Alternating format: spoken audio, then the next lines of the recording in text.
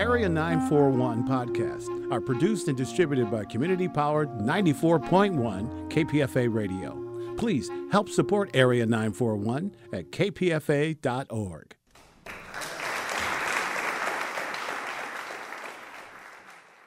I'm Richard Walensky. This is KPFA's Bay Area Theater Podcast, featuring stage reviews along with extended versions of interviews heard on Arts Waves on Cover to Cover.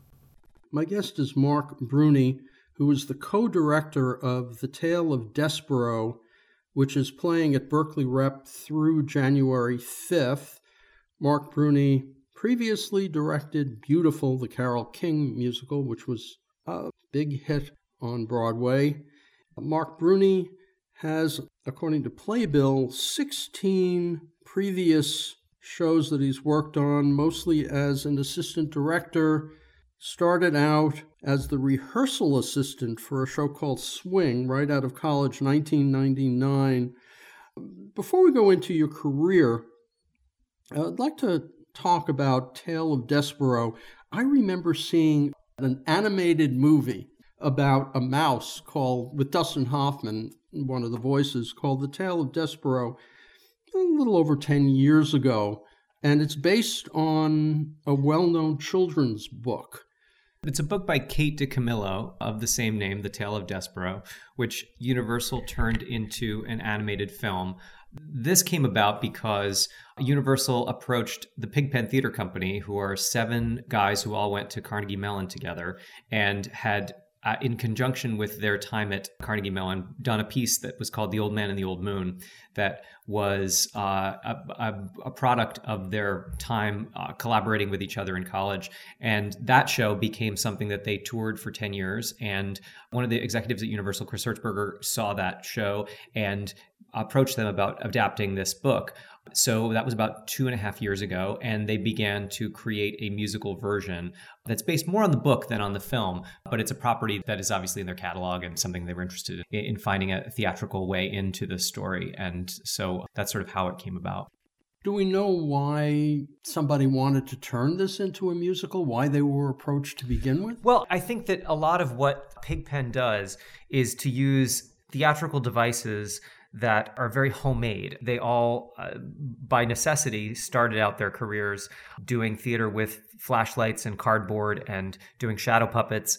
And so those storytelling devices with this story of a human world, a rat world, a mouse world, and finding creative solutions that are theatrical that allow us to indicate scale and the difference between these two kinds of worlds was something that was really appealing. And I think that the idea of not doing a kind of straightforward, very literal depiction of this story, and rather giving the audience some chance for imagination, which is exactly the kind of theater that these guys are very interested in making. It sounds a little like the kind of theater that someone like Mary Zimmerman might do, or 39 Steps. Yeah, sure. I think what's appealing about it is that it's all happening in front of you, and that there's not a whole lot of technical wizardry to it. We sort of expose what's all happening, and it's all happening made for you and in front of you. In addition to being a theater company, these 7 guys also are composers, and they all play instruments. And so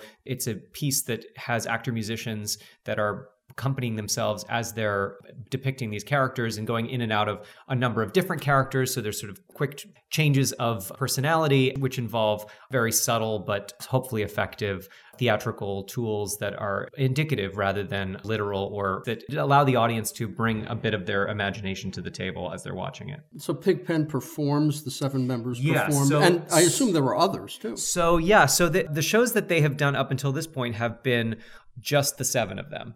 And they have directed each other, and it's been a very tight-knit collective. And so the new thing with this project is to add some additional collaborators to the table, including myself as a co-director, and also adding some designers that they hadn't worked with before. And there are 4 additional actors who are playing Despereaux the mouse, Roscoe the rat, Miggery Sao the serving girl, and Princess P. Those 4 actors, and then the 7 guys. And I think that for the first time they have women in their shows, which is something that's very new for them. The audience walks in. What do they see? How does the show start? There's a character in the book, the narrator of the book has a very strong voice. And in adapting this and creating this piece, there was a desire to keep that voice as part of the experience in some way. So there is a character that they've created called the librarian, who is sort of the audience's way into the story. We say right at the outset that the audience has come to hear a story. I think this show sort of celebrates storytelling conventions and the idea of all being in a room together and listening to a story being told and to watch it unfold in front of you and hopefully be surprised by some of the ways in which this very complicated and multifaceted story, the book is constructed in 4 parts and from sort of 4 different points of view.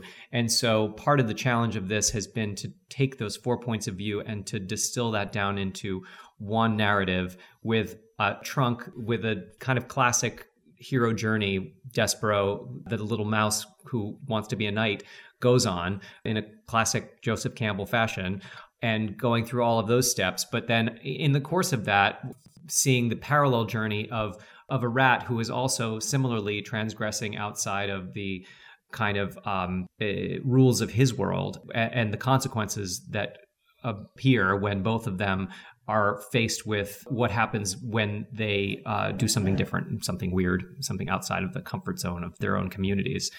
And then in conjunction with that, it all happens in a kingdom that has had a very drastic incident that has resulted in the death of a queen.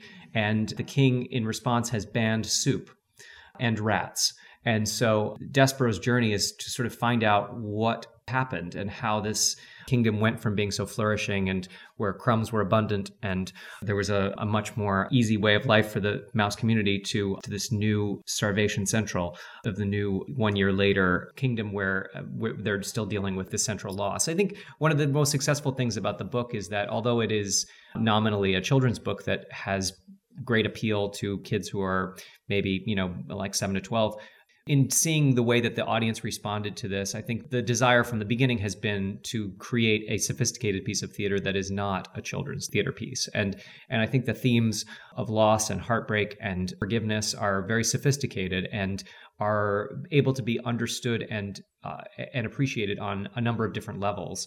And there's some things the kids will get and they'll love that sort of action sequence of the spoon on needle. And at the same time, the parents and grandparents can appreciate the sort of complicated themes of forgiveness and how far can you go? What's the threshold for forgiveness? I think they're very complicated and nuanced ways of dealing with those issues that allow kids to approach these topics with a level of sophistication that can meet their own level of growth. Nobody's dressed up as a mouse or a rat. No. We have no big realistic ears. You will not see any kind of choreography that involves paws or scurrying. Again, we're going for a world that is allowing the audience to bring the imagination to the table. So, for example, the idea of seeing this mouse with gigantic ears, you will not be seeing the gigantic ears. You will have to imagine the gigantic ears, but you do see the gigantic ears in a shadow puppet sequence, or you will see it on an actual 3-dimensional puppet, which is used at some point. So there's devices where the storytelling, when it's interacting between 2 different species, that we indicate the scale by using devices of puppetry. Mark Bruni, Pigpen Theater Company is approached, and of course, because this is the kind of thing they do, they're figuring out how to put it all together. At what point... Why am I involved? Yeah. Yeah, good question. Universal brought me aboard. I think that the kind of work that Pigpen has done, which I've admired greatly, has been about telling stories and using music in a diegetic fashion or in a kind of underscoring fashion. And the thing that they had not done before prior to this was to write music for character and to have people who are singing their feelings and who are expressing sentiments. And so I think that there was a desire to kind of add some spice to the soup, so to speak, and to have some experience from the musical side of things and to create this different kind of hybrid form that takes the best of what a musical can do, which is to reach our emotions and to allow us to access these characters from an emotional way, which is what Pigpen does all the time in their shows as well. But I think that this was a chance to just continue to grow the circle. This experience has been one of the most collaborative ones that I've ever had. This is a very much best idea in the room kind of situation. And we've had a long process of knocking around ideas and kind of figuring out what the best way to depict each of these individual moments in order to kind of knit this into the tapestry that it has become. At what point did you come in? I mean, were they... They had done a first reading at the Old Globe about a year and a half ago. Now it's almost 2 years ago, I think.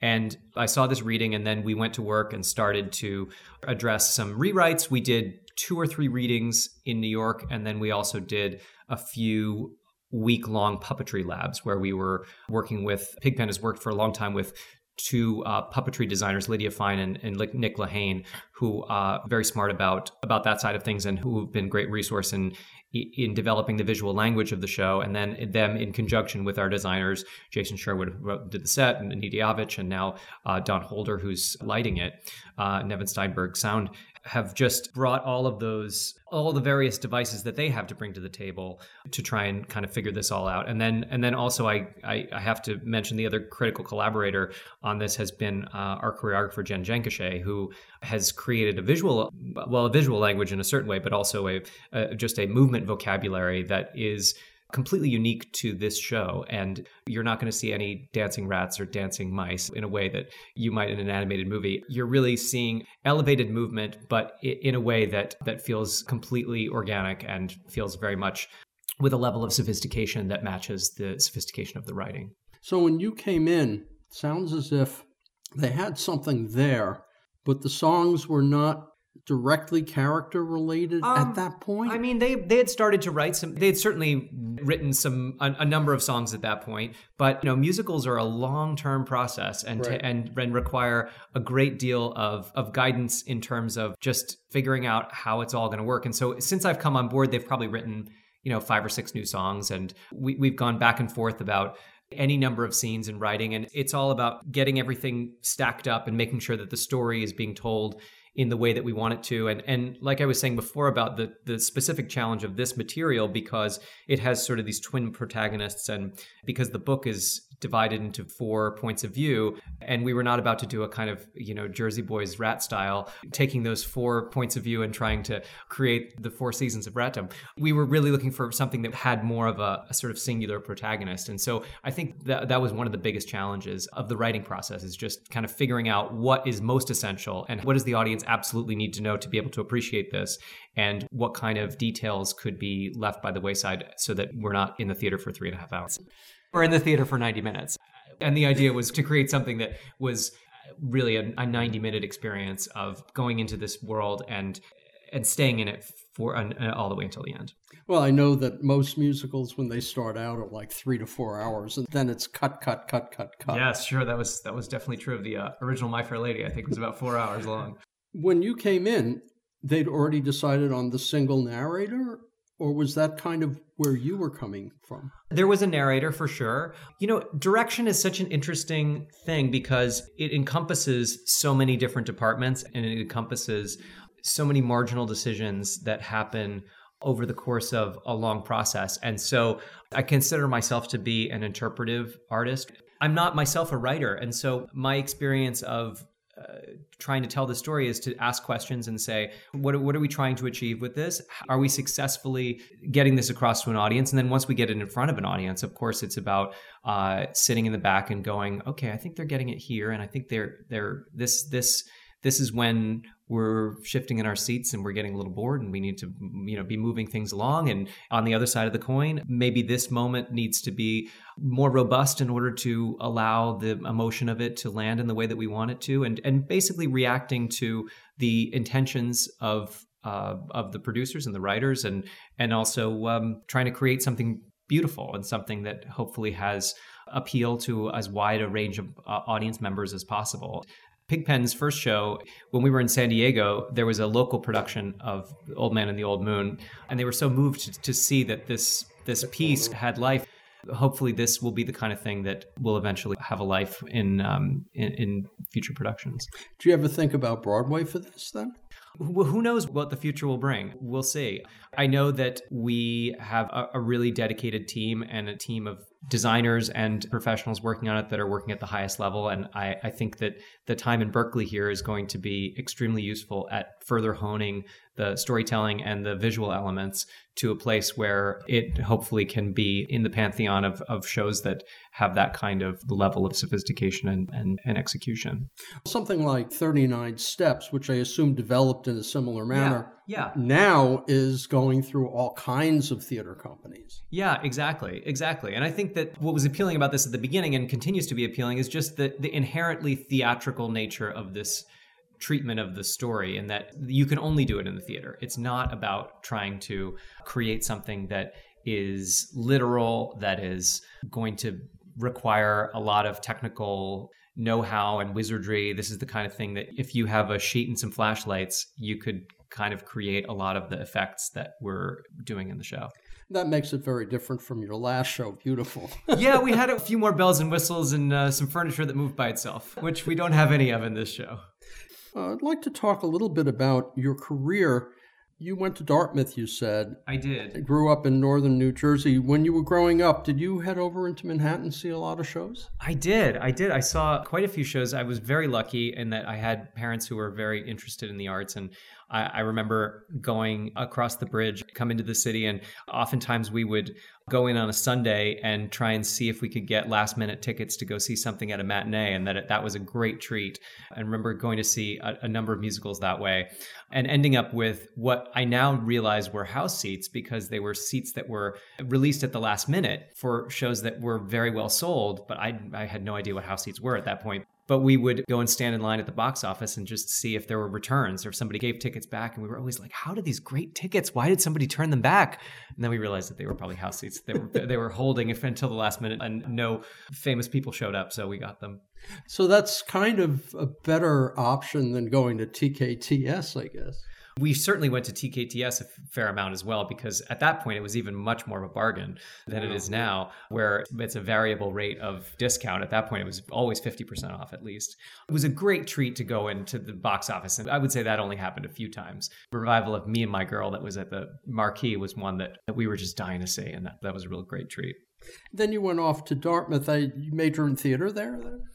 I was a double major. I did major, it was called drama. They have since changed it to a theater major. That was mostly because I took a bunch of classes, and if I took a few more, I would have gotten a major. But I was an econ and modified with government major, because at the time I had this idea that the way that I was going to marry these two interests was going to be an entertainment lawyer. And so that was something that kind of came into my consciousness, and the plan was to go to law school after college, and I sort of fell in love with directing and then got extremely lucky after college and began to get some assistant directing gigs. And I said, well, I'm just going to follow this train as long as I can, which is fortunately still going. Well, talking to a lot of directors, most of them start out as actors, so your path is a little bit different. Well, I to be honest, I was definitely an actor in college and high school, and was a performer and sort of all-rounder. And I got into directing partially because I enjoyed getting to tell a story from multiple perspectives and not to be kind of locked into just seeing it through the lens of one character. And I very much enjoy being in the rehearsal room with actors, because I like to be able to think the story through as if I were playing any of the characters. That's a great joy and fun, and just to be surrounded by these incredible artists. And there's nothing more thrilling than, like, in the course of this process, first of all, watching a moment come into the rehearsal room and then see it appear and know the moment where it started. But then also with writing, because I'm not a writer, I really admire that creative impulse and the ability to come up with an idea overnight and bring in the new pages or a new song, and to be the first person that hears that new song or hears that new scene has been an incredible privilege. And I've been very lucky to be the first ears, big Despero ears, hearing their new work. I noticed in looking at your resume as an assistant director, most of the shows were revivals, reworks. Anything Goes, White Christmas, Grease, Cage. I was very, very fortunate to be able to collaborate with, my first job was with Jerry Zachson. Through him, I met a number of other wonderful directors of musicals. And I love doing musicals with scale. I love the idea of telling a story with music and dance and having all of those elements cohere. And I thought that the best way to learn how to do that would be to get in the room with the people that I admired the most. And for some reason, they were able to let me in. Yeah, I did get to work on a lot of large-scale revivals. And I think the thing that you learn about revivals is it's wonderful to work on material that works. It's a different task. Doing a new musical, there's so many elements that could go in any direction, and there's so many opportunities for it to derail. And so working on a revival is a totally different task. It's about, why are you creating this revival now? What's the reason why you're taking this material and re-examining it through the lens of the present day? And what does it have to offer the contemporary conversation? But you know that on a fundamental level, it moves in a way that an audience stays engaged, that they are interested in the characters. A lot of the work, the kind of grunt work of figuring out the storytelling and distilling it down into a 2-hour format, has been done before. So it's just about figuring out a way for it to feel fresh. And then for you, I would guess, as you see more and more of these and work on these shows that have already been successful, something must click. Sure, yeah. I mean, there's certainly models. And working on a lot of shows that work, you just have those in the back of your head, and not that you're trying to completely replicate those shows. There's certainly models of, okay, you know what? Well, you know what we need? We need this kind of song that's just like that song in that musical that does this function. And so sometimes having that vocabulary and that shorthand is useful at offering a suggestion of how something needs to work, or why the function of this needs to feel like more of a production number at this moment, because we need a surge of energy and it needs to act in the way that might act in a different musical. You know, this needs to be akin to this moment. This needs to be an I Want song, or some right. You know, some other kind of song that is a classic form of musical theater writing. The I Want song, the 11th hour number. Yeah, like those kinds of things. That there's a reason that they all have become such tropes, because they work, and there's something that's very satisfying to an audience about following a hero through a journey and finding a low point and then having a catharsis. Then you get your first original musical, which was beautiful. That was my Broadway debut. Yeah. Yeah. So when you came into that, was the process similar to Despero then? Yeah. I mean, musicals are not about writing, they're about rewriting. And I think there's a Peter Stone quote. He says, musicals are never finished, they're only abandoned. At a certain point, the clock runs out and you end up with the show that you end up with. And in the course of Beautiful, I think we started on draft number 11. And then by the time we got to opening night, we were at draft 73 or 74. And that didn't even count, individual pages. That was just wholesale rethinks. So we did quite a bit of work with the brilliant playwright Doug McGrath, who is the librettist for Beautiful. And I came on board when they had done, again, a few readings. And we went to work and kind of refashioned some things, and then did one reading, then did our out-of-town tryout in San Francisco. Between San Francisco and New York, we did quite a bit of work and kind of restructured most of Act Two, and found a place for some songs that we were unable to put in the show in San Francisco. In fact, the one that I talk about a lot is You've Got a Friend, was one of the most well-known Carole King songs, and it was not in the show in San Francisco. We just couldn't find a place for it. And then there was a moment that we said, we have to have this song in the show. This is one of the most well-known songs. And we had done one preview, I think it was The Invited Dress, where we did it as the final song of the show. And it was a huge bomb, because it was after we had just done I Feel the Earth Move, which was so up and energetic. And then everybody was on their feet. And then You've Got a Friend started and everyone sat down. No, we don't want you to sit down.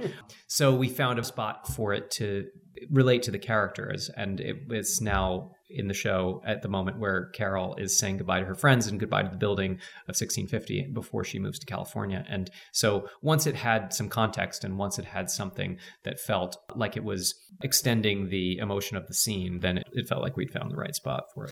Once Despero leaves Berkeley Rep, you might go, well, place X and place Y could use a song, and place Z brings the audience in the wrong direction, things like that? Possibly, yeah. I think possibly some of that might happen while we're in previews here. That's what's great about the preview process, is about sitting in the back of the house and watching an audience respond and seeing when you intend for them to respond. And the good thing about doing something that's at least partially a comedy is that they tell you right there.